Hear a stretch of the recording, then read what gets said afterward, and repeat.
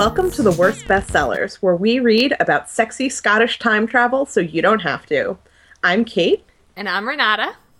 And for this episode, we've read Outlander by Diana Gabaldon. Joining us for this episode is Erica, who hangs out a lot on the internet. Hi, Erica. Hi. Well, I guess first off, I should start off by saying that if you're listening to this on Monday, January 5th, you should know that we posted 2 special year-end episodes over the weekend on January 3rd and 4th. There are best and worst of 2014, and they should be up on the website and available in iTunes and Stitcher if you want to hear us literally cry over books and talk about how we used to literally cry over documentaries. That to me feels like it was 200 years ago because of how long it took me to read Outlander. I feel as though I time traveled 200 years into the future, and I spent all of those years trying to get through this book. Oh my god. Kate was going to say this was a book that we read, and it really is more like 5 books we read. That's true. Because there were like part 1, this part 5. I forget. They all had sort of dramatic names. A whiff of brimstone. Thank you. Yes, like that. But they all also, didn't relate to each other at all, which is what was so frustrating to me. With the exception of one recurring plotline about this, rapey British general, nothing that happened in each of the prior sections had much, effect on things that happened later. I mean, they kind of did. Well, okay, let's go through. I mean, there's so much stuff that happens. Maybe we should just... Okay, first of all, I guess, if you are unfamiliar with the basic Outlander concept, it is this. A woman named Claire, who was a World War II British nurse, accidentally time travels back to 1743 Scotland and has a lot of sexy adventures there. And let me start off with a short anecdote, which is that so this book series is pretty popular, and also there's a spin-off television show about it. Despite knowing both of these things, the only stuff about it that I had absorbed was that A, it took place in olden time Scotland, and B, the protagonist's name was Claire. So when I started reading the book and it was post-war Scotland, I was assuming that it was a frame story. So I kept reading, and it kept going and going, and the girl's name was Claire, and I knew that was the name of the olden time Scottish lady. And I was really, really confused until I had read 40 pages, and I finally said out loud to my roommate, this book is really weird. And before I could say, the frame story will never end, she was like, oh, it's about time travel, right? And I think I was the only person on the planet who didn't realize that it was about time travel, so... That's actually true, Kate. Yeah, because she sent me an email that was just oh, have you started reading Outlander yet? And I was like, yeah, I'm not very far into it. She hasn't time traveled yet. And she was like, oh. Everyone knew it was about time travel but me. Yeah, it is. Well, I guess we both have the Kindle edition. I also got the paper copy from the library, and then I returned it because it is infinity pages long, and I didn't want to carry it around. But the cover has a pocket watch on it, and some, so it's about time travel, so you don't get tricked. Like I did. I had actually read this book before, but it was in 2001, so I'd forgotten 99% of it. There's so much to forget. But I also have, I know you guys haven't seen the TV show. I have. I'm not going to talk about a lot, except for one thing we'll get to later. Okay, but good. So I'm curious about the show, but not enough that I think I'll actually watch it, probably. That's fair. But at least that gave me, some things to know, plot points that were coming, so I had some sense of time moving as I continued to read and read and read. Yeah, that would have been nice, because I had no idea what was coming. Okay, so she first... Also, this book, it seemed to me like it was trying to trick me into learning British history, and I didn't want to. And so there's a lot in here. Actually, actually, okay, it feels like she did a bunch of research on Scotland, and she was like, this is all interesting. I will use all of it. I will use all of this information I learned about how to study genealogy. Here's a whole chapter that is actually just teaching you how to make a family tree. Now I will teach you all about herbs. Here are 7 chapters about all the different kinds of herbs there are in Scotland. Now here's all the chapters about the rebellion in Scotland and, like, all this stuff. And I did not care. I actually think that is one of the like biggest flaws of the book is that she felt the need to show all her research. Like, I don't care about a horse's vagina. I don't care that much about historical weaponry. No. There were so many fucking herbs. So let's talk about what actually happens in the books. Then we can talk about how fucked up everything that happens in the book So is. just imagine, though, as we tell you this, we're going to run through the main plot points. But, like, to get to each plot point, you had to go through, like, so much about herbs and, like, the economy and, like, how to gather rent and how to maintain an estate. Just, like, so much info dump about, like, how they used to do things in olden times. Yeah, there are, like, literally 10 major things we're going to briefly talk about having happened. Imagine that each of them is 100 pages long. Like, to get to that point, you have to go through 100 pages. It's long. It's a long book. So like we said, it starts off with this woman, Claire, who's reuniting with her husband. It's right after World War II, and he was a soldier and she was a nurse.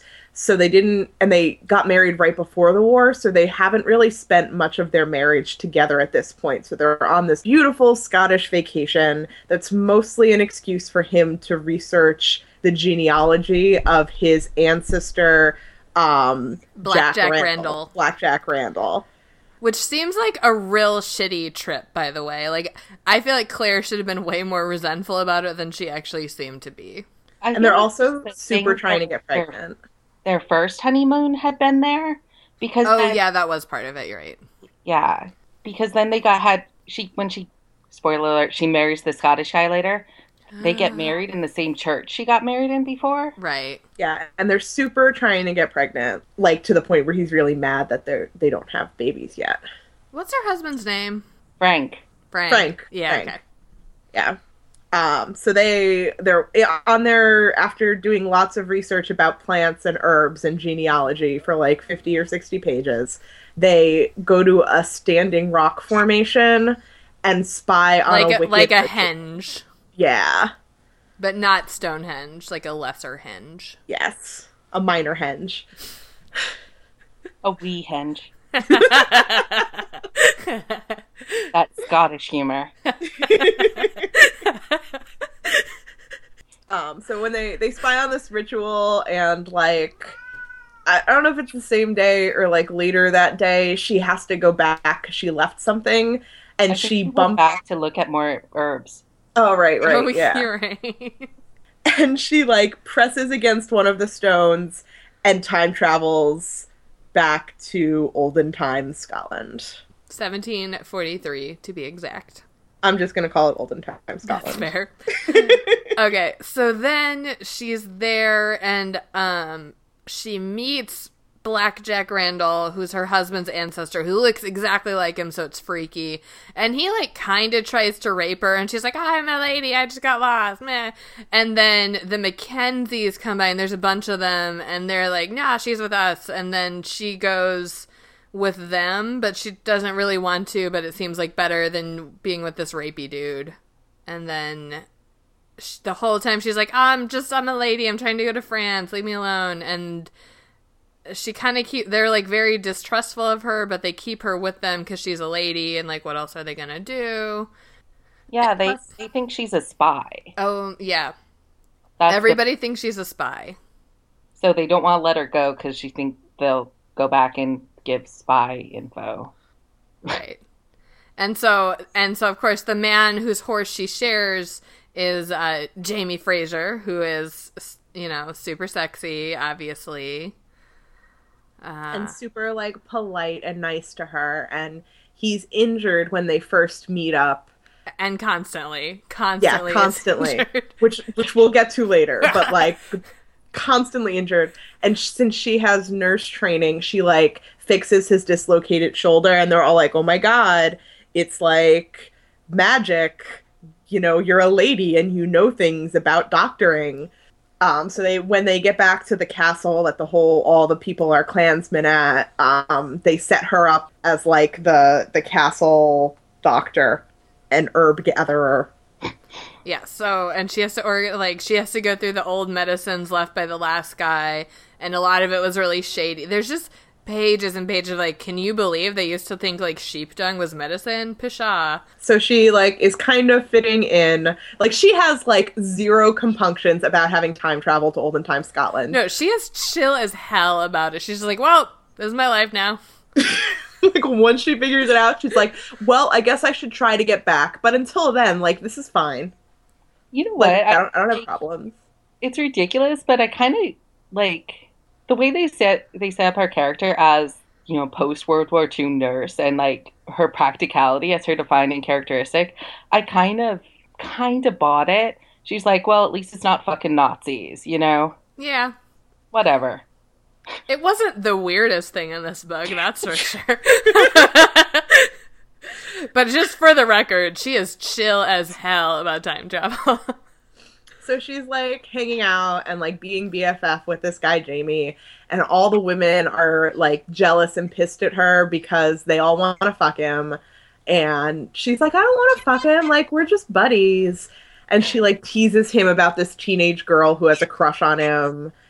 And then they tell her that she has to go out with the group to pick up rents from the people who live on, like, in the area that is commanded or ruled over by the castle. So she's just kind of like, all right, you know, whatever, we'll go out. Because part of it is like, well, you go this far with them, and then you can get a boat to France or like something. Oh, right. Yeah, they tell her that they'll drop her off at the British fort where the rapey Randall is the person in charge, and that they can talk to her and then get her on a boat to France. And she goes with them because she figures that that fort is not far from where she went back in time, like the Weehenge. Right. Yeah, so they go out and whatever, and then they find out that, like, Randall essentially wants to, like, imprison her and like beat her for right, being a spy. She's a spy too. Yeah, so she's a spy, and she's like, I'm not a fucking spy, but she can't tell the truth because she sounds crazy. Yeah, and in order to keep her safe from them, they're like, all right, well, we're gonna marry you to someone in our clan, so you'll be Scottish, so technically they can't take you and put you in jail like they're planning on, so you have to marry this hot guy, Jamie, who, you know, you're totally just BFF with and don't want to bone at all for convenience sake. Yeah, which, I mean, again, obviously she's done a ton of research. That seemed really shady to me. Because, like, obviously they've arrested Jamie before, so it's not like being like, why does being a Scottish citizen for her make her immune to this? Like, it seemed like a very convenient plot twist, which is fine, but... Yeah. But, you know, of course, once they are married, like, she totally does want to bone him, and he's a virgin. And they have to bone because they set them up in, like, an inn, and they're like, well, in order to make sure that Randall doesn't invalidate the wedding, we need witnesses to hear you guys fuck. So, like, you guys just, like, wait in here, and there's, like, 15 bros hanging outside to, like, listen. And yeah, she's like, okay. That's why they bone the first time, and then they do it, like, 5 more times the same night, just in case. Right. Make it extra official. You know, and I get it. It's totally so that she can be like, oh, well, I absolutely had to cheat on my husband.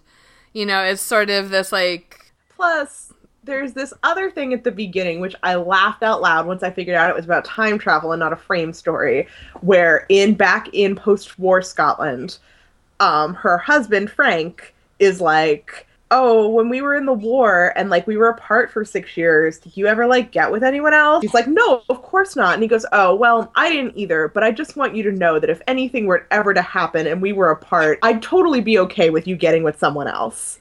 Right, yeah, she does have the permission.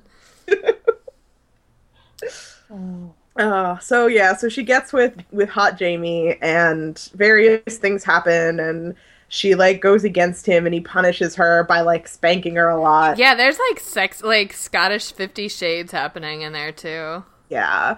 And two, I mean, this book is obsessed with like corporal punishment. Jamie gets beaten 100,000 times, and he talks also, And there's back beating. and he talks so much too about like when he was a kid, how much his dad used to beat him, and how when they have kids, he's gonna beat the kids, but not too much, just enough.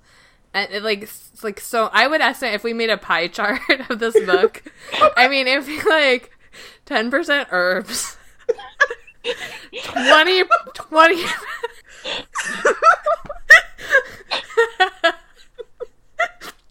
20% would be like violence, like physical violence and description of injury.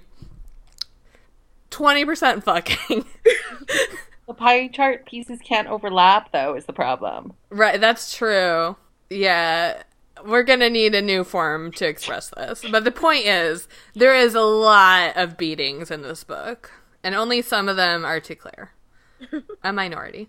Anyway, so They go back to the castle, and like they tell everyone that they're married, and everything's going on for like another 50 pages of doctoring and herb gathering and horse birthing. yes.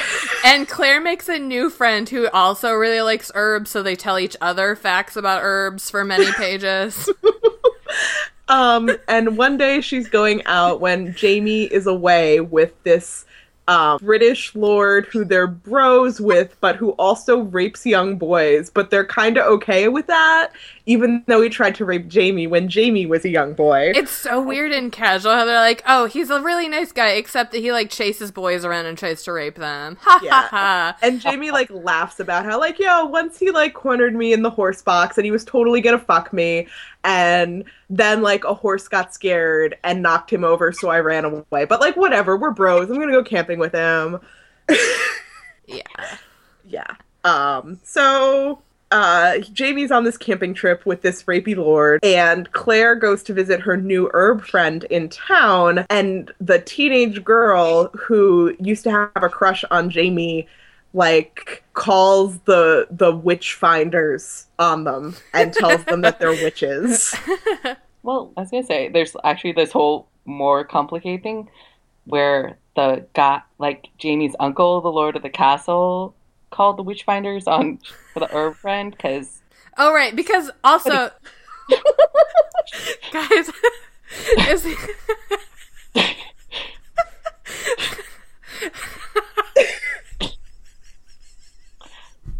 Anyway, yeah. So Claire's in a big pit and she's gonna get killed because she's wait, is the herb friend's name Jello? Gaelish. Okay, but I'm gonna call her Jello. I think she is my favorite. Anyway, Jello, like, was using herbs to poison her husband.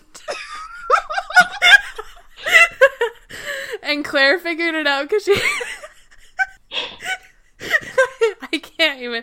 She tried to give him CPR, and she tasted the herb poison on his mouth. And Jello is pregnant with the king's brother's illegitimate child. And because, like, already, the king can't, he has a condition that I forgot which one, but he can't have kids. Oh my god, yeah. And he has, and he's like, his legs are messed up or something. Yeah.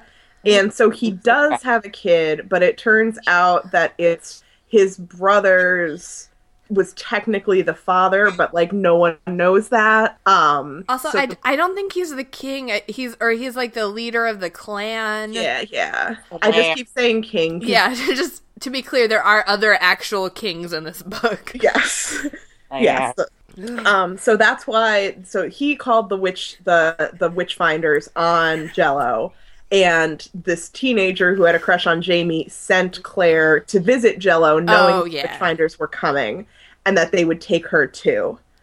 Also, also, there's a part like right before that where Jello like hypnotizes Claire and almost gets her to admit to being a time traveler or something. Like, it's really weird, and I'm not really. Anyway, remember with the candle and the smoke? She burned like hypnotic smoke. Yeah. So Jello's just all around weird and witchy and herby, and so when they're like getting ready to drown them to do the witch dunking to see if they're actually witches.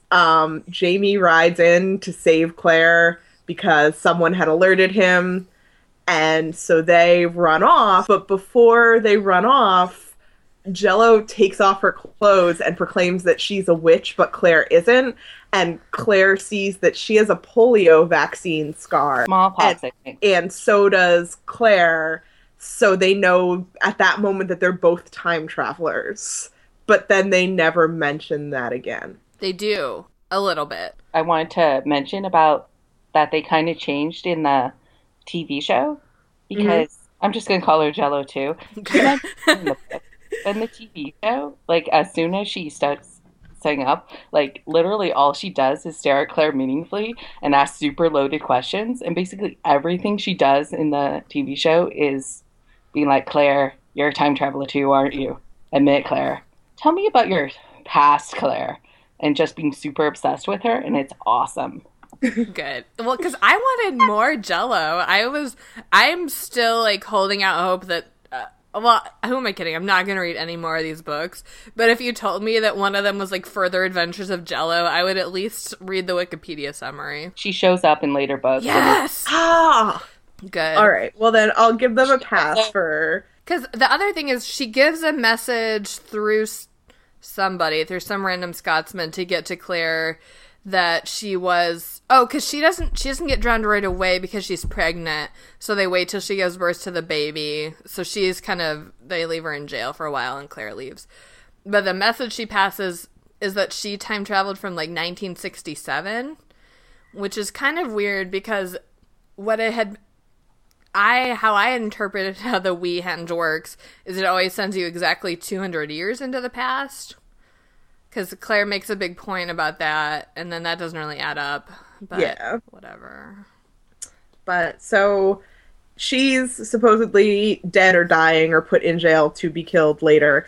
And Jamie takes Claire away, and they go to Jamie's property that he owns, that he's not been able to go back to because he's been accused of murder. So he needed to stay away to protect his sister who's still there, and but now I guess it's okay for him to go. Yeah, that was I guess it was just like, well, now I care more about Claire than about me getting arrested. Like it was not explained at all how it suddenly was okay for him to go back, but yeah. And in the meantime, she tells him the whole thing about being a time traveler, and he believes her, and he takes her back to the Weehenge.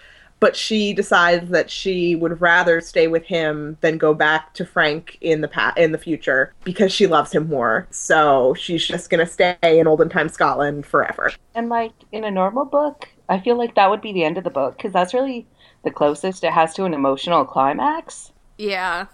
But that's not even halfway through. Yeah. No, this book is so long. Yeah. So she goes to the land that Jamie owns. They're there for another 120 pages.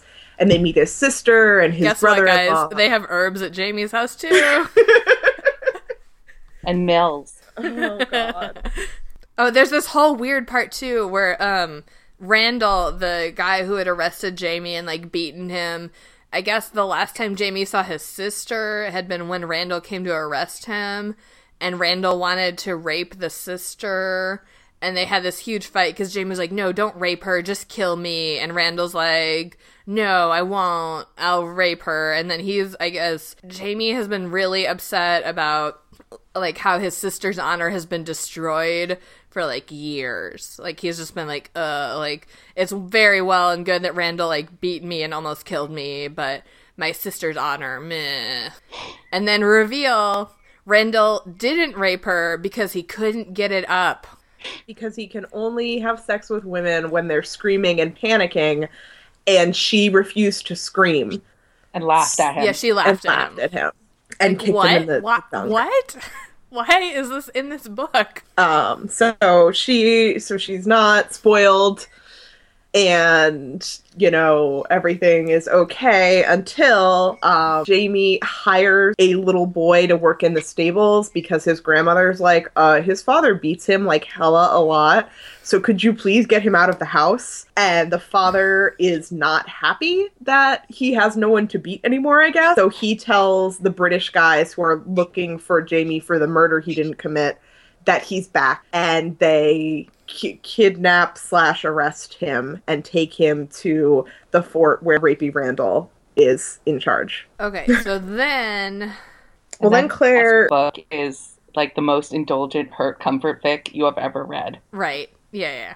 Like, Claire goes to save him because his godfather, who is one of the clansmen at the castle, comes to her. They mount a rescue and it doesn't work, and one of the times she has to fight wolves. Literal wolves. She literally kills a wolf with her bare hands. Had a lot of research about how to fight a wolf. And she manages to get in the castle, and she gets captured, and then Rapey Randall is like, well, I'll either kill your wife and have this big oafish dude rape her, or you can let me have sex with you, but lovingly, and you can't fight, and it has to be tender and intimate. Yeah. Jamie's like, yeah, I'll take that deal. By the way, guys, I think for the record, we don't normally think that rape is hilarious. But this is just the weirdest, floweriest, most unexpected. I genuinely had no idea there was so much. I thought this was just a romance novel, really, but there is so much gay panic anal rape in this book, and I did not know that. Did you know that? No. I didn't even know it was a time travel book. And it's just so over the top. Yeah, it's everything. Well, I want to talk about why I think it's so over the top. Let's just blow through the last couple plot points. So Claire mounts a rescue after, unfortunately, he's been lovingly, tenderly raped several times, and they escape, and they have to go to France to get out of the country, and they go to this monastery where someone related to Jamie is the abbot, and they recover there, and there's this really weird, Jamie keeps doing worse, and then Claire does this weird hypnosis herb drug role play thing. Yeah, I still don't even know. And it magically makes him better. He's dying of blood poisoning, and she makes a bunch of incense and imitates his rapist, and he gets superhuman strength and starts trying to kill her, and then he thinks she's his mom, and then they do it, and then he's better. You're right. And I think it started because he was being real melodramatic, and he's like, Claire, I don't want you to see me like this. Go back to the Weehenge and go back to the future. And and he won't see her anymore. And she's like, well, I think her original thought is okay, well, then I'll pretend I'm Randall, and then it'll motivate him to live. But it gets so weird. Yeah. She's magically pregnant, and they decide that they're going to go to Rome to support someone the Scottish political. king. The Scottish king is in exile there because Catholicism. I don't remember the king's name. Yeah. I know the whole... They what? But I'm afraid Renata will get mad at me for explaining British history to her. I'll give you 30 seconds. Go. Okay, so all the Scottish people are going to die in a big battle in 2 years, so they want to go and see if they can stop that big battle from happening. Oh, okay. Okay, that was quick. All right, that's allowed. Yeah, Diana Gabaldon took 100 pages to get to that, and I just couldn't. Yeah. So that's the book. Wait, okay. The very end of the book is that Claire reveals that she's pregnant. But because her writing is so flowery and vague and fucking weird, I did not realize that was what was happening until I went back and read the Wikipedia summary of the book. And it was like, oh, and then Clara reveals her pregnancy. I was like, wait, she did what? And then I went back and reread it, and I was like, I guess she did kind of do that. She, like, touches her stomach and says, like, I have a gift for you. And, like, Renata said she thought that, like, the gift was just, like, we're gonna go bone. And I can see why she would think that, because it is, like, literally there's no mention of pregnancy. She's just like, I have a gift for you, and touches her naked stomach. Yeah, and he's like, oh, yeah, and now that I see, like, still flat, I guess was the hint. Yeah, that's the code word. But that's it, and he's just like, oh, and then it's like, end of book. Like, what?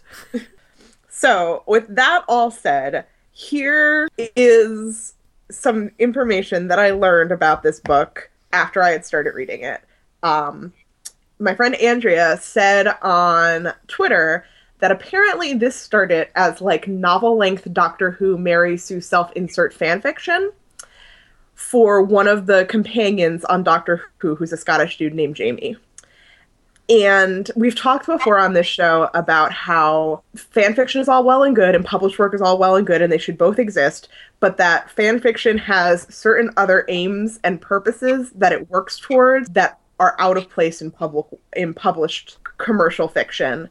And I think that is one of the biggest, like, that, once I learned that, everything about this book made sense. Right. Like, how the main character just gets beaten and raped and, like, tortured, and terrible things happen to him so that his, like, loving wife can, you know, heal him with sex and comfort, and, you know, how it's, like, structured with, like, little tiny things that kind of tie together but really don't really cohesively form one novel. It all makes sense now. Yeah, and that's all well and good. I mean, I've certainly read plenty of hurt comfort fan fiction, and, like, you know, that fills its purpose, because, like, you have your source material that has a plot, sort of, and then you're like, okay, but now I really just want 5,000 words of them cuddling, like, give me that. And then this is like, okay, well, I hear you, but what if instead I gave you, I don't know how long this book is because I read it on Kindle. I'm going to assume it's like 10,000 pages. Like, here's 10,000 pages of that, and, like, don't worry about the plot. Like, this is, like, it's almost like, it feels kind of like, oh, you like cake? Like that, like in Matilda, like, oh, you like cake? Well, I'm going to make you eat this whole cake. And I'm like, no, I don't want the whole cake. I wanted, like, some vegetables, too, to, like, make this actually make sense, please. I was also looking at her main webpage, and, like, just in her description of the book and the series, she basically says that she started writing this just to see how to write a novel, whether she could do it. So she just threw in everything she could think of because no one was ever going to read it. I'm like, whoa. I saw that too, and so I definitely also am holding some blame to, like, an editor or like, why didn't, you know, it's fine, again, if this is how she wrote it, but then why didn't somebody else be like, okay, I think this is a really fun idea, I think people are gonna like the sexy time travel, but, like, maybe let's cut out some of the herbs, maybe we don't need all the herbs. Plus, like, the sex scenes are so vague. We're gonna read a couple of them, but they're, like, you can't even tell what's happening in most of them. They're just really, like, flowery and bizarre, and this thing that, like, super bothered me about them all is that she's, like, afraid to say the word nipple. She's afraid to say a lot of things, but particularly the word nipple, so she just refers to the tips of breasts constantly, and it made me start picturing these, like, canonical breasts. The one that got me is I don't even know if Claire would know the word boner or, like, whatever, but, like, she would never say, like, boner or erection or anything like that. She would always just talk about, like, the strength of his wanting, or, like, I could feel his desire pressing it. And I think a lot of that is, like, pretty standard romance novel stuff too, but just, like, it happens so much. Like, she's constantly talking about Jamie's dick, and it's always in, like, the most, like, flowery way. It's like, you are talking about his boner. Like, let's dial this down one notch, please. Oh, God. And there are so many sex scenes that start with her being like, no, stop, you're hurting me. I don't want to have sex now. Like, stop it. Yeah, like, we're in public. We're on a rock surrounded by your bros. Oh, okay, I guess that feels good. Yeah, like, and every single time she's like, all right, like, I guess now that you've shoved it in me, we can have sex and I'm gonna love it. But I'm like, oh, it's so cringeworthy. Oh, This is kind of random, I guess. But did you like how she would describe her first husband as super sophisticated and urbane and considerate? And then she's like, oh my God, he's going down on me. I've never felt this before. yeah. Yeah. Like, to be honest, like, I went back and forth. Like, I felt like and it could just be because, like, she starts, like, whatever, like, seeing rapey Randall whenever she thinks of her husband's face. But, like, I felt more from, like, the descriptions of what Frank, the future husband, was like, that Diana Gabaldon was trying to get me to like him more than his actions would have made me like him, if that makes any sense. Yeah, I agree. The problem, like, every couple pages, Claire would have to be like, oh, everything's so difficult because I'm married in the future to this guy I love. I totally love him. Yes, I love him so much. Really, I love that dude. And everyone's like, who are we talking about again? Because he's super boring and no one cares about him. Yeah, and he like kind of like this is supposed to be their second honeymoon, and he blows her off every day to go study genealogy. Right. Like, I would be kind of fine if the narrative were like, oh, I feel if she were openly like, well, it's kind of a marriage of convenience because of the war, like, whatever. And, like, now that we're reconnecting, maybe I realize we don't have that much in common. I think that would be perfectly valid, but it isn't that. It's like, oh, I love him so much, but I guess I just love Jamie a little bit more, so I'll stay in the past. So just to spoil you guys for books you're never going to read, Thank you. she ends up having to go in the past later, back to the future later. Which is still our past. Yes. So because she thinks Jamie dies in the big battle where all the Scots die. Aw. But she ends up going back to Frank, like, pregnant 3 years later, and he's a dick. Aw. But she's also been gone for 3 years and shows up pregnant and doesn't tell her then, so. Well, fair. Oh man. But then then ultimately, like, does she go back to the past again, or like what? Yes, she does. Cool. All right. And then the American Revolution happens. Huh. All right. Well, that's good to know. Oh my gosh. Yeah. It's a really weird book. And it's not like if I was like, even, I don't know. To me, like, on one hand, it makes sense to me that this started off as fan fiction, but also I'm a little surprised because to me, reading this and, like, its popularity, like, it's one of those things where I'm like, I wish I could just tell every, like, like, middle-aged woman who comes in the library and is excited about this book, I wish I could just be like, hey, did you know about fan fiction? Like, maybe you should try that. Like, yeah. I think you would like that. So I guess she already knows, and she's decided to go. Like, to me, I feel like this would be more satisfying if she had just, like, kept it as, like, yeah, this is my Doctor Who fan fiction, and now I don't need to have all this other explanatory stuff. Like, you've got the Doctor Who part, and now here we go. I don't know if it was really as much, like, actual fan fiction as just, like, she liked that actor and character a lot and just made Jamie kind of, like, based on him. You know what I mean? Okay.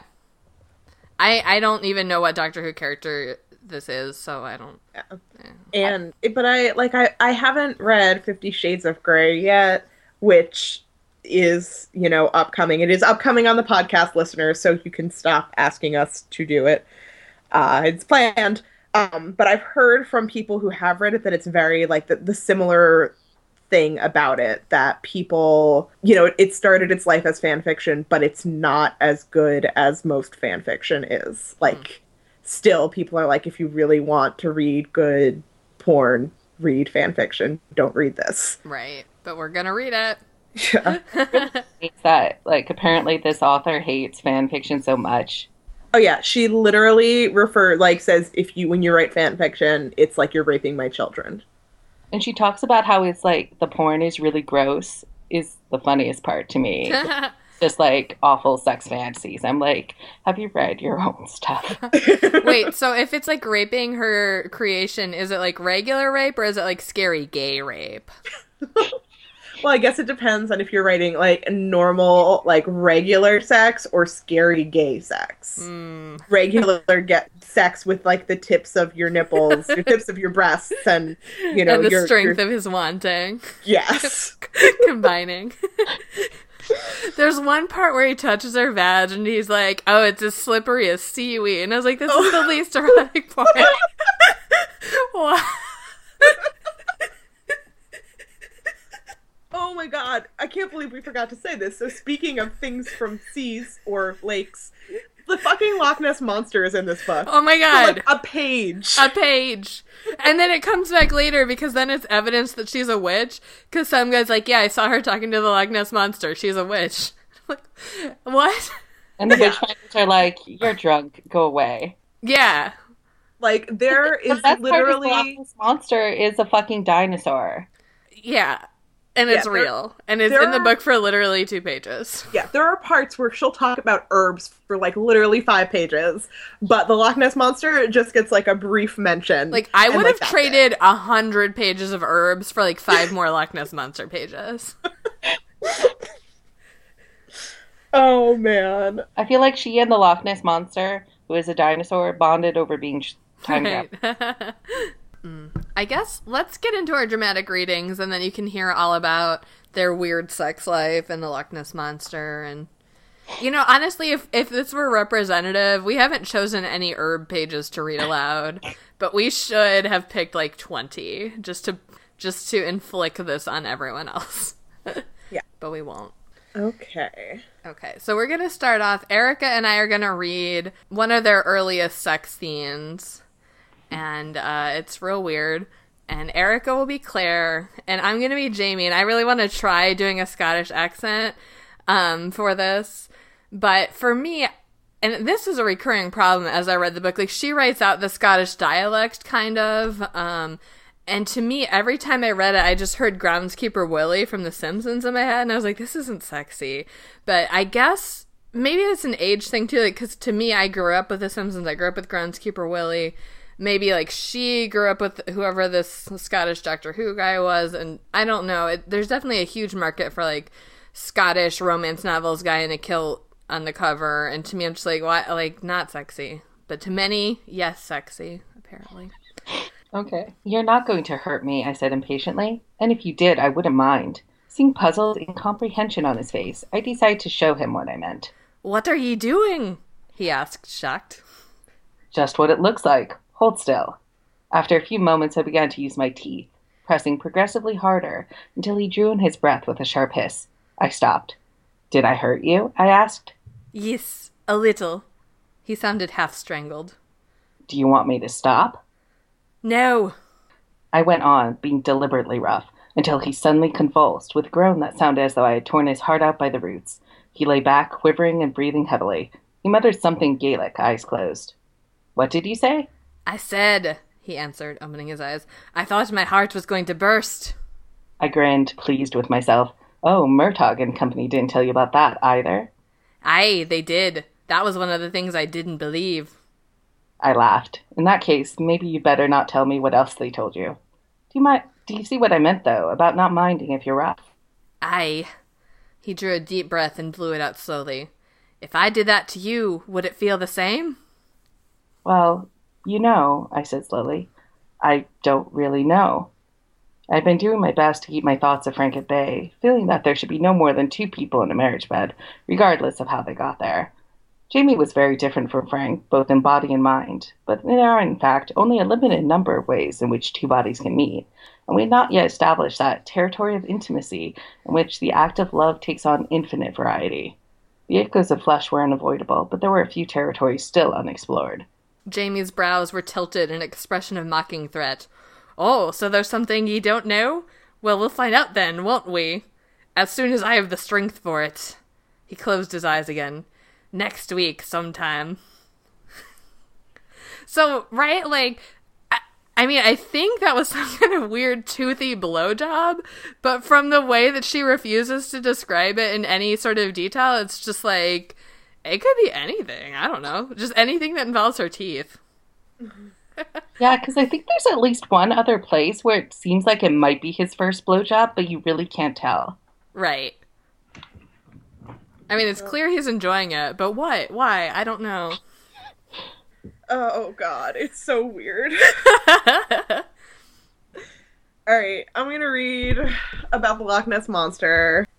Or whatever it's supposed to be. It's the Loch Ness Monster. Mm-hmm. Yeah, because I don't think they're at Loch Ness, but I guess I just assume that all Scottish lake monsters are the Loch Ness Monster. Agreed. I was idly plucking the clusters of winged seeds from a low-hanging branch and tossing them out into the loch when I noticed tiny waves against the rocks growing stronger, as though pushed by an oncoming wind. A great flat head broke the surface not 10 feet away. I could see the water purling away from the keeled scales that ran in a crest down the sinuous neck. The water was agitated for some considerable distance, and I caught a glimpse here and there of dark and massive movement beneath the surface of the loch, though the head itself stayed relatively still. I stood quite still myself. Oddly enough, I was not really afraid. I felt some faint kinship with it, a creature further from its own time than I, the flat eyes old as its ancient Enochian seas, eyes grown dim in the murky depths of its shrunken refuge. And there was a sense of familiarity mingled with its unreality. The sleek skin was a smooth, deep blue, with a vivid slash of green, shining with brilliant iridescence beneath the jaw. And the strange, pupilless eyes were a deep and glowing amber. So very beautiful. And so very different from the smaller, mud-colored replica I remembered, adorning the fifth-floor diorama in the British Museum. But the shape was unmistakable. The colors of living things begin to fade with the last breath, and the soft, springy skin and supple muscle rot within weeks. But the bones sometimes remain, faithful echoes of the shape, to bear some last faint witness to the glory that was. Valved nostrils opened suddenly with a startling hiss of breath. A moment of suspended motion, and the creature sank again, a churning royal of waves, the only testimony to its passage. I had risen to my feet when it appeared, and I unconsciously must have moved closer in order to watch it, for I found myself standing on one of the rock slabs that jutted out into the water, watching the dying waves fall back into the smoothness of the loch. I stood there for a moment, looking out across the fathomless loch. Goodbye, I said at last to the empty water. I shook myself and turned back to the bank. So that's the only mention of the Loch Ness Monster in this literal 900-page book. No, except for the rejected evidence at her witchcraft trial. Yeah, there's one line in addition to this. Freaking Loch Ness Monster, and they give it 3 paragraphs and 1 line. I'm disgusted. Agreed. I'd rather read the novel from the point of view of the Loch Ness Monster, who has one line being like, and then there was this lady. Yes. I would rather read that.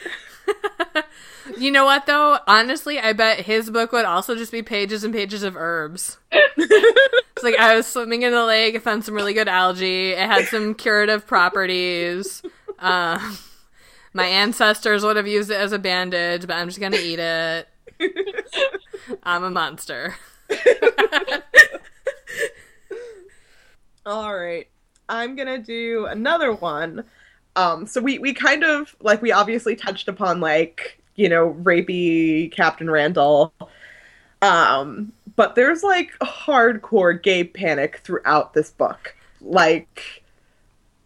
Just kind of These men in skirts are not fucking around. Yeah. They are aggressively heterosexual, except for the 2 villains. And they are very concerned that you will think otherwise. Because she's not homophobic, because later on, in one of the other books, there's a sympathetic gay character, and he gets a spinoff. Does he get raped? No, but he's also in love with Jamie. Oh my god. He is irresistible. You know my favorite thing about everyone being in love with Jamie, though, is that apparently he gets that straight from his mom, because that dude wanting to fuck his mom is yeah. Out of prison. Yeah. Oh my god. All right, so this is Jamie telling Claire about what happened after back when we were saying before that he was taken by this group of British soldiers and accused of a murder he didn't commit, and like they almost raped his sister. So this is when he's in jail. He was sentenced to 2 floggings, and after the first one, this is what happens. In the meantime, Randall went on, there was a matter to the second flogging that I was sentenced to. He stopped a minute, as though uncertain how to go on. He was strange in manner, I thought, very cordial, but with something under it I did not understand. He kept watching me, as though he expected me to do something, though I was just sitting still. He half apologized to me, saying he was sorry that our relations had been so difficult to the present, and that he wished the circumstances had been different, and so on. Jamie shook his head. I couldn't imagine what he was talking about. 2 days earlier, he'd been trying his best to beat me to death. When he finally got down to it, though, he was blunt enough. What did he want, then? I asked. Jamie glanced at me, then away. The dark hid his features, but I thought he seemed embarrassed. Me, he said baldly. I started so violently that the horse tossed its head and whickered reproachfully. Jamie shrugged again. He was quite plain about it. If I would, make him free of my body, he'd cancel the second flogging. If I would not, then I'd wish I'd never been born, he said. I felt quite sick. I was already wishing something of the sort, he said, with a glint of humor. My belly felt as though I'd swallowed broken glass, and if I hadn't have been sitting, my knees would have knocked together. But what? My voice was hoarse, and I cleared my throat and started over. But what did you do? He sighed. Well, I'll no lie to you, Sassenach. I considered it. The first stripes were still so raw on my back I could scarce bear a shirt, and I felt giddy whenever I stood up. The thought of going through that again, being bound and helpless, waiting for the next lash. He shuddered involuntarily. I'd no real idea, he said wryly, but I rather thought being buggered would be at least a bit less painful.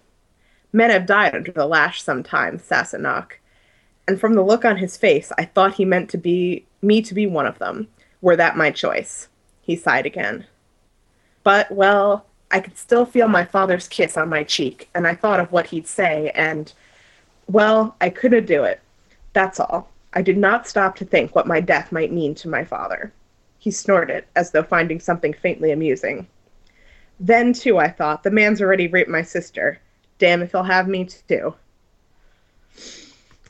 So, yeah. After that, he later finds out because he takes the beating and he like beats him super hard. He beats him so hard his father, who's watching, has a heart attack and dies. And Jamie later finds out when a doctor is tending to him, he gives him a Bible of another kid who was also in prison there who had hung himself the week before because Randall raped him too. And he couldn't live with himself, so he killed himself. So yeah. Again, like it's only funny because it's so over the top. Yeah, it's entirely like honestly, like obviously rape isn't funny. Like the like crazy over the top gay panic consistent abuse of this one particular character and his total irresistibility is what's funny. Right. Because it's especially ridiculous. Like, again, the last, like, I don't know how many 100 pages of the book is just total hurt comfort, like going into so much detail about his torture and everything. I mean, so much detail. So much. You think it's done, and then he's like, no, Claire, I have another thing to confess to you. And we're like, oh, great, there's more. Uh-huh. Also, we forgot to say, Kate brought it up, Jamie calls her Sassenach, which I guess means, like, what, British person or foreigner or something. But the way it's spelled and the way I don't know anything about this, I consistently read it that he was calling her Sasquatch. Which explains why she would have kinship with the Loch Ness Monster. But is not actually what he's saying. I guess. Okay. And then the last part we're going to read is another sex scene. Woo! There are a lot of sex scenes in this book, and they're all really weird. But I feel like this one is like particularly, uh, It's very emblematic. Sure. yes, it gives you a good idea of the weirdness of all the sex scenes just from this one, I guess. Is what Yeah. I'm. Oh, also, it happens after. There's a part where Claire disobeys Jamie, and before that, he told her, like, if you disobey me, I'll spank you. And then, like, she does disobey him, and he does spank her, and it's a little bit 50 Shades. Like, reading this, I feel like now Diana Gabaldon is like, man, I wish I would have put more, like, S&M in here. Like, I could have had 50 Shades of Grey money. Because, you know, they describe her spanking a lot and, like, how, you know, the pain mixed with pleasure and, like, blah, blah, blah. And so that, I think, comes back a little bit into this sex scene that Erica's going to read, but not as much. Okay. I had time only to nod once in acknowledgement or permission before he bore me back before him, his weight pinning me to the bed. He did not pause to undress further. I could smell the road dust in his shirt and taste the sun and sweat of travel on his skin. He held me, arms outstretched, wrist pinioned. One hand brushed the wall, and I felt the tiny scrape of one wedding ring chiming against the stone. One ring for each hand, one silver, one gold, and the thin metal suddenly heavy as the bonds of matrimony, as though the rings were tiny shackles, fastening me, spread eagle to the bed, stretched forever between two poles, held in bondage like Prometheus on his lonely rock, divided love the vulture that tore at my heart. He spread my thighs with his knee and sheathed himself to the root in a single thrust that made me gasp. He made a sound that was almost a groan and gripped me tighter. You're mine, Modwin, he said softly, pressing himself into my depths. Mine alone, now and forever. Mine, whether you will it or no. I pulled against his grip and sucked in my breath with a faint awe as he pressed even up deeper. I mean to use your heart, my Sassenach, he whispered. I'm sorry. No, Diana Gabaldon should be sorry. You have nothing to apologize for. One second. I, I want to own you, to possess you, body and soul. I struggled slightly, and he pressed me down, hammering me, a solid, inexorable pounding that reached my womb with every stroke. I mean to make you call me master, Sassenach. His soft voice was a threat of revenge for the agonies of the last minutes. I mean to make you mine. I quivered and moaned then, my flesh clutching in spasms at the invading, battering presence. The movement went on, disregarding, on and on for minutes, striking me over and over with an impact on the edge between pleasure and pain. I felt dissolved, as though I existed only at the point of the assault, being forced to the edge of some total surrender. No, I gasped. Stop, please, you're hurting me. Beads of sweat ran down his face and dripped on the pillow and on my breasts. Our flesh met now with the smack of a blow that was fast crossing the edge into pain. My thighs were bruising with the repeated impact, and my wrist felt as though it would break, but his grip was inexorable. I beg me for mercy, Sassenach. You shall not have it, though, not yet. His breath came hot and fast, but he showed no signs of tiring. My entire body convulsed, legs rising to wrap around him, seeking to contain the sensation. I could feel the jolt of each stroke deep in my belly and cringed from it. Even my hips rose up traitorously to welcome it. He felt my response and redoubled his assault, pressing now on my shoulders to keep me pinned under him.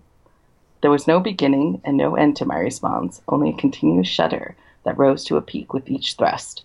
The hammering was a question, repeating it over and over in my flesh, demanding my answer. He pushed my legs flat again and bore me down, past pain, into pure sensation, over the edge of surrender. Yes, I cried. Oh God, Jim, yes. He gripped my hair and forced my head back to meet his eyes, glowing with glorious triumph. Furious triumph. I, Sassenach, he muttered, answering my movements rather than my words. Ride ye, I will. And I'm gonna stop there.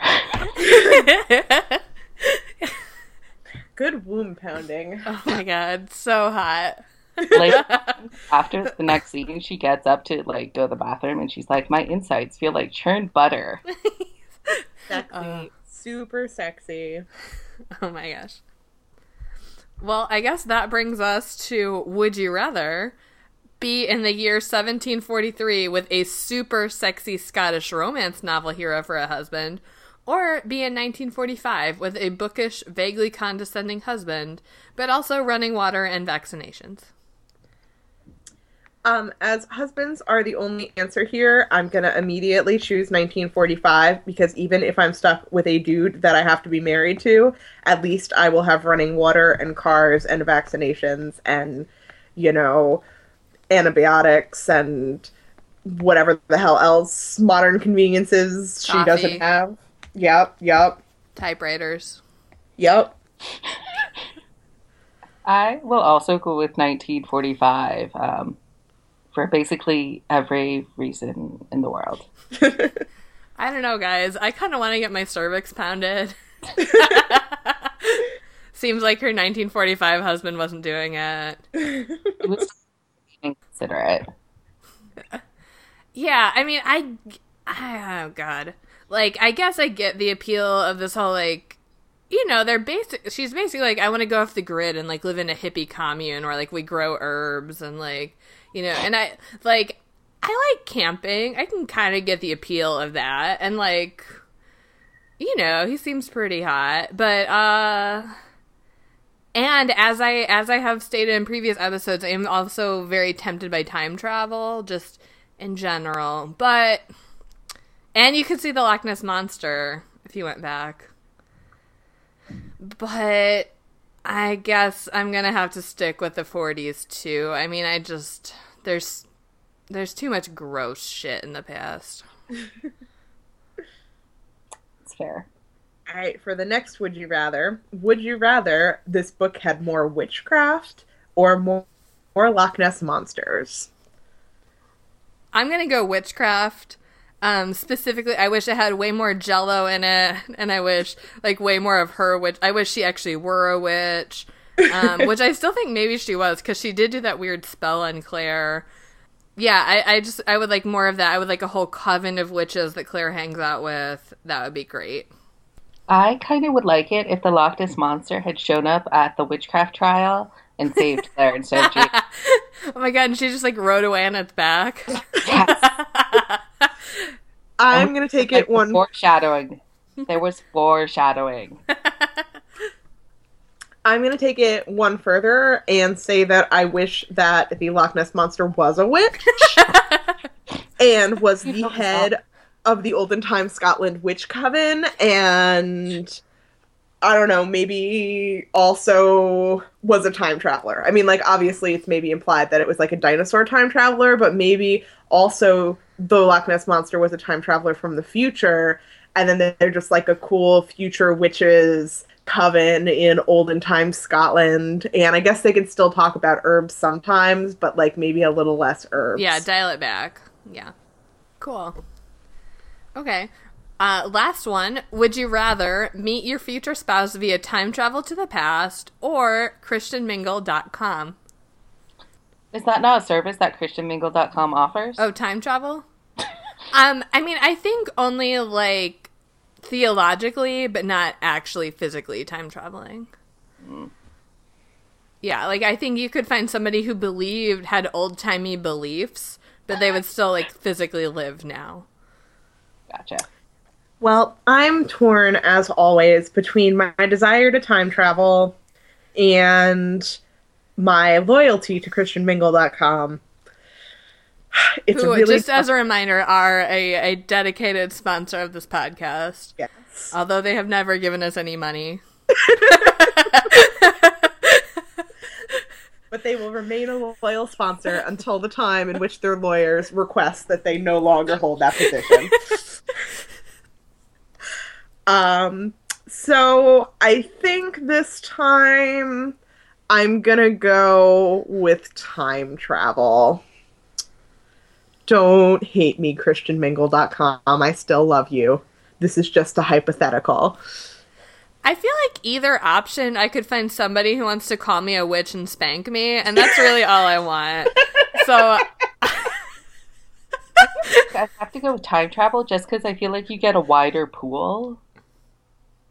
Because I feel like I mean, you could find a Catholic or a Protestant in the past. Either one. I'll choose ChristianMingle.com because they are such a good sponsor, and like I said, I think either way I could find somebody I could work with. And with that, I believe we're on to Reader's Advisory. Yeah, my number one recommendation is just fan fiction. Whatever it is that you like, I bet you can find some cool, sexy, hurt comfort fan fiction. And if you really like this book, I think you will find that that is really what you like, is hurt comfort fan fiction. And it's out there. Yes. You can tweet at us if you want specific recommendations.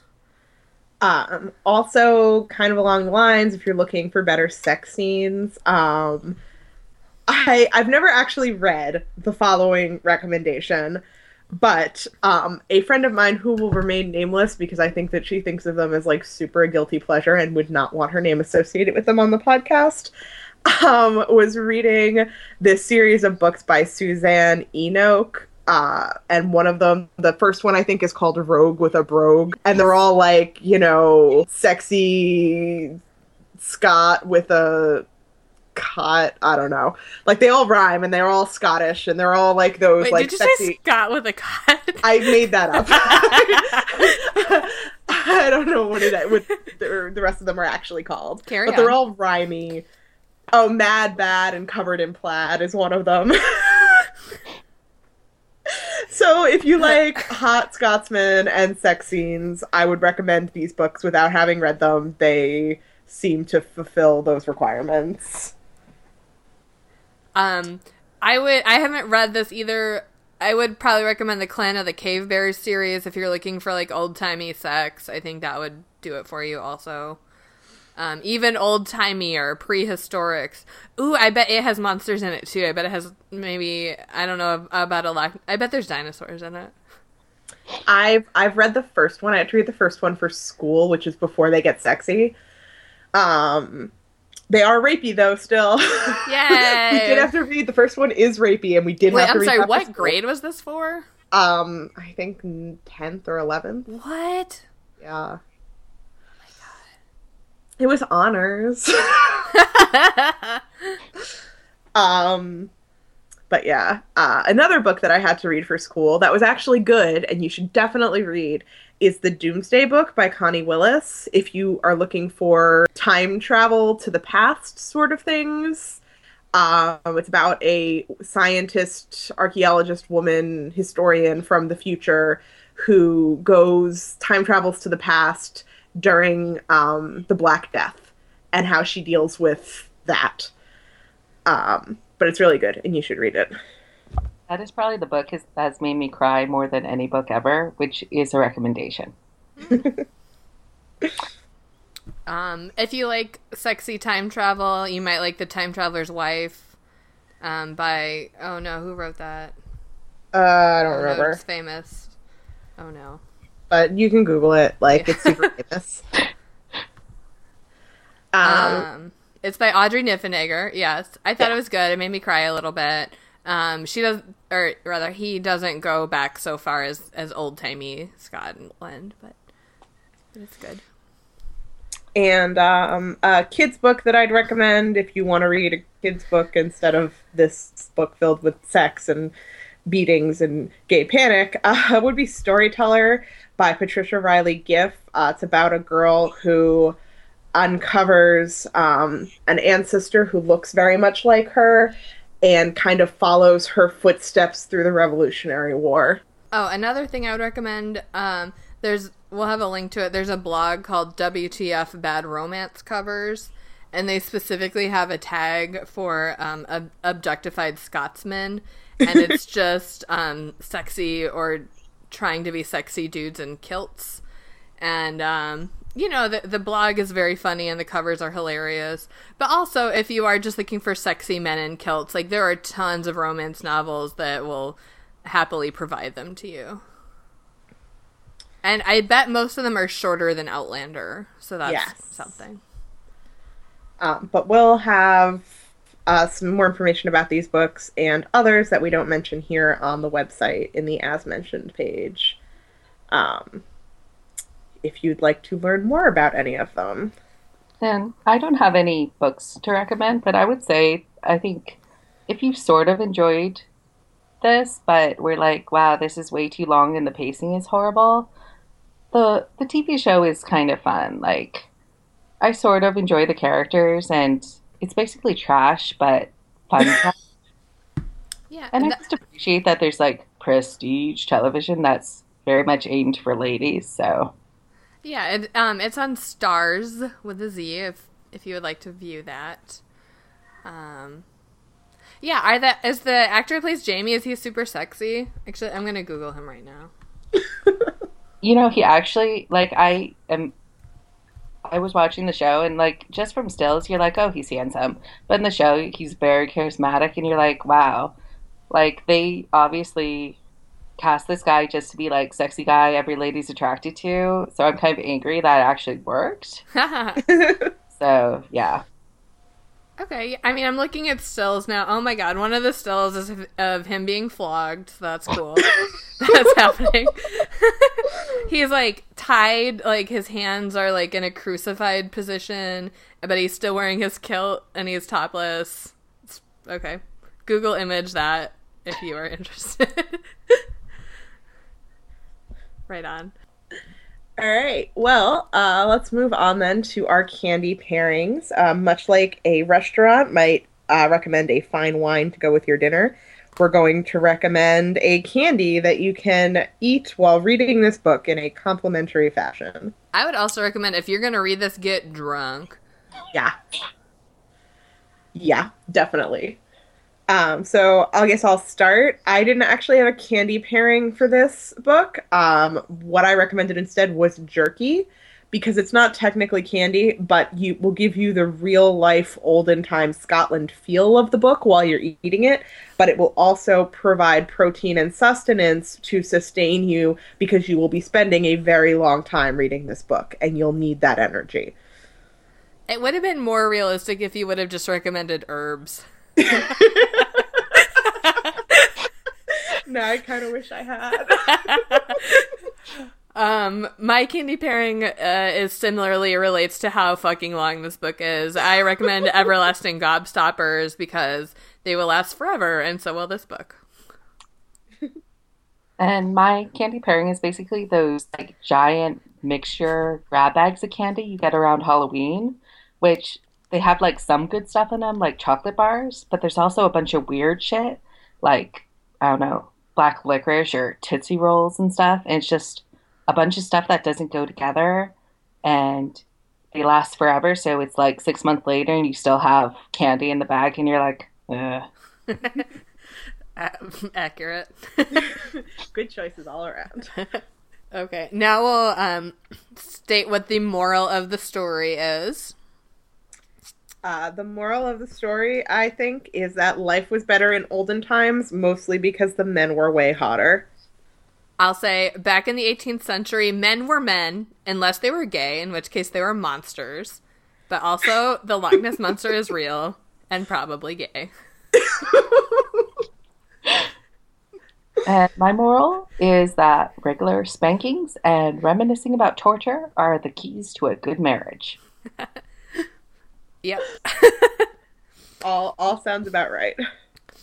And now, speaking of monsters, we'll move on to Duarte's Corner, where my cat Duarte will weigh in with his 2 cents on the book.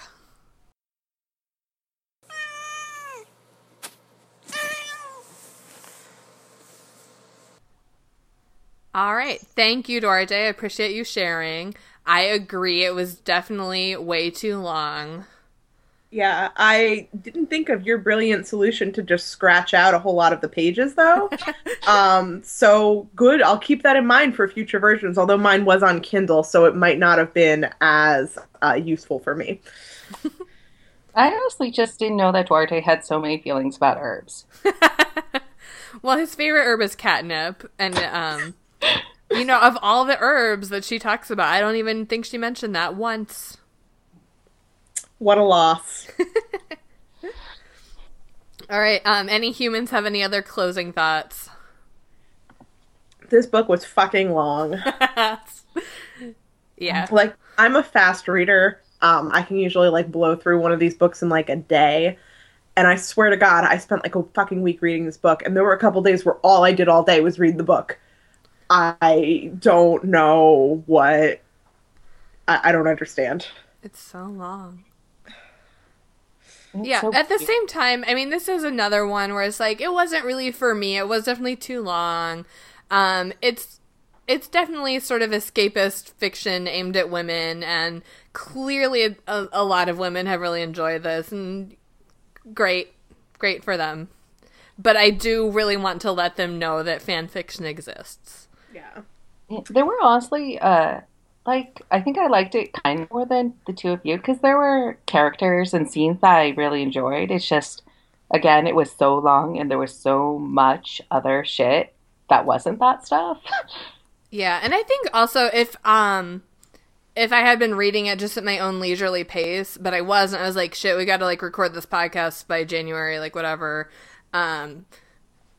So yeah, I think if you were just reading this for fun, you could kind of skim and maybe skip some of the herb parts, which I mean I still did.